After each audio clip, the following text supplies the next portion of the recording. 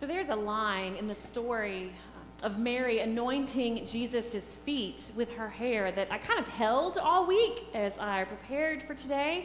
It's the second part of verse 3.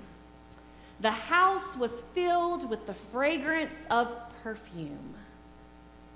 This is a line we get. We can imagine. We can almost smell. The house was filled with the fragrance of perfume. You know, we've tried each week of this Lenten series to place things in the space to help us hold Scripture, imagine Scripture, feel Scripture in a different way. I really wanted to kind of fill this space with scented candles or wall plug-ins today, but, you know, we all experience that differently, and I didn't want people sneezing or coughing or leaving or going, "What's that smell?" So I decided against it. But this image we get, the house was filled with the fragrance of perfume.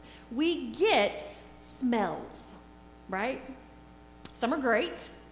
Fresh baked cookies, fresh baked bread, and some are not so great. Some of you have heard me sharing about the current smell in our house. Apparently, some time ago, our house shifted and a hole opened up along one of the eaves of the house, and I think some of you know where I'm going with this. Animals got in and inside the walls. Well, they started scratching the wall in our youngest son's room, and since the kids' rooms are on the other side of the house and it was happening at night, we really didn't pay that much attention or know until one day our son comes to tell us there's a hole in the wall. And yeah, there was a hole in the wall.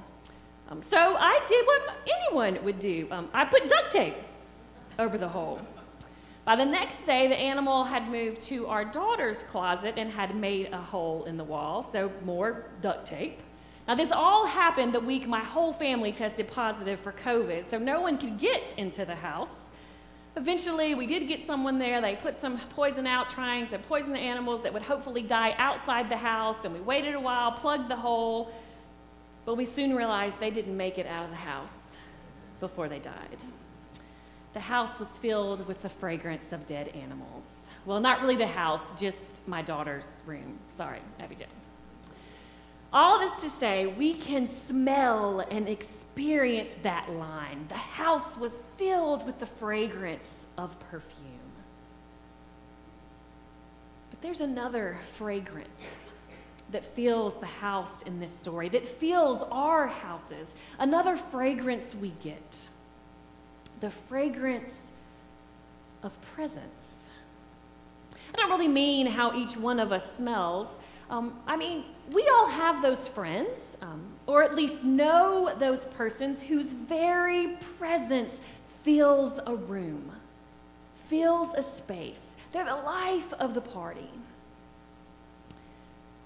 Many of us also know how the absence of a loved one can make a space feel empty, lifeless. There is a fragrance of presence that we offer one to another. And again, may not be a smell, though we do have our own smells, but a way that our presence fills a room. The life we give one to another as we are genuinely, bodily present for one another. I had someone put it this way one time. They lived alone, talking about the pets they had, and they said they liked having pets because it gave another heartbeat in the house. This story of a woman being present to Jesus while he sits at dinner, it's told in some way in all four of the Gospels, but there are differences in each story. John is the only one to give the woman a name, Mary. It takes place in the home of Lazarus. Jesus has just raised Lazarus from the dead, an act that was the last straw for some. The plot to kill Jesus is formed. Jesus makes his triumphal entry into Jerusalem as palm branches are waved and people shout, Hosanna. Holy Week begins, the journey to the cross. It's a whirlwind of events, and smack in the middle, we have this dinner where time stops for a moment. In a very personal, intimate, almost awkward moment takes place between Mary and Jesus while at dinner. And the fragrance of perfume fills the house. So this is my takeaway. Mary brings her whole self to Jesus, and her very presence fills the room. We can feel it if we allow ourselves to enter the story. The awkwardness of the moment, the imagery, the details, we can almost be present. There's a dinner where one who was dead, one who was missing at the dinner table, is raised to new life. They're seated. They're all around the table, reclining, enjoying a fellowship meal together. And Mary comes to Jesus, anointing his feet with perfume, washing his feet with her hair. We can smell it. We can experience it in a way that maybe we can't with other stories of Scripture. We opened worship today with these words. All through the week, Lord Jesus, you have been present. Help us to put aside our cares and our worries in order to fully enjoy the peace of your presence now. All through the week, you've been present. Help us to put aside our cares and worries to enjoy the peace of your presence now. To be fully present. Mary brings her whole self into the presence of Jesus Christ. We strive to bring our whole selves into the presence of Christ because Christ brings his whole self into our presence. If then there is any encouragement in Christ, any consolation from love, any sharing in the Spirit, any compassion and sympathy, make my joy be complete. Be of the same mind, having the same love, being in full accord and of one mind. Do nothing from selfish ambition or conceit, but in humility regard others as better than yourselves. Let each of you look not to your own interest, but to the interest of others. Let the same mind be in you that was in Christ Jesus, who though he was in the form of God, did not regard equality with God as something to be exploited, but emptied himself, taking the form of a slave, being born in human likeness, and being found in human form, he humbled himself and became obedient to the point of death, even death on a cross.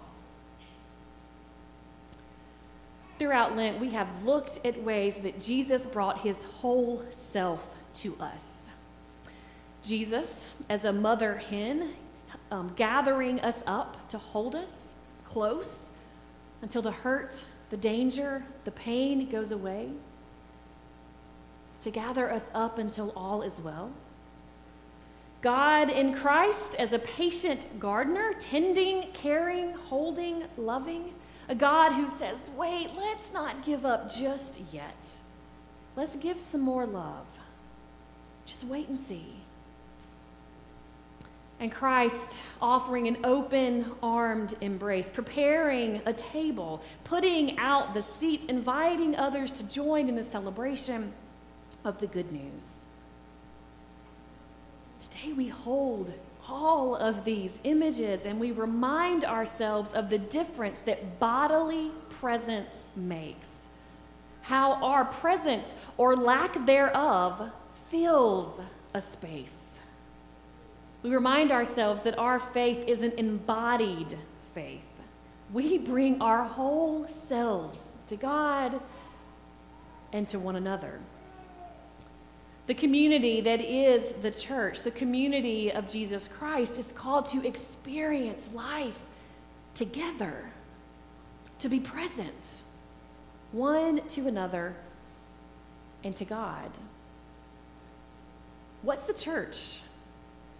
If not the community of Christ, which makes Christ present as we are community together in the world, for the world, and to the world. There is a practice of a particular monastery, an order that I couldn't find where I had referenced it to know which one. But when they enter the sacred space of worship, they come down the center aisle, and they come 2 by 2. And as they approach the altar table, they stop. They bow first to the altar, acknowledging God present in their space, and then they turn and they face one another. And they bow to one another, acknowledging Christ present in the one they walk beside. The fragrance of presence fills the room. It is the practice of embodied faith.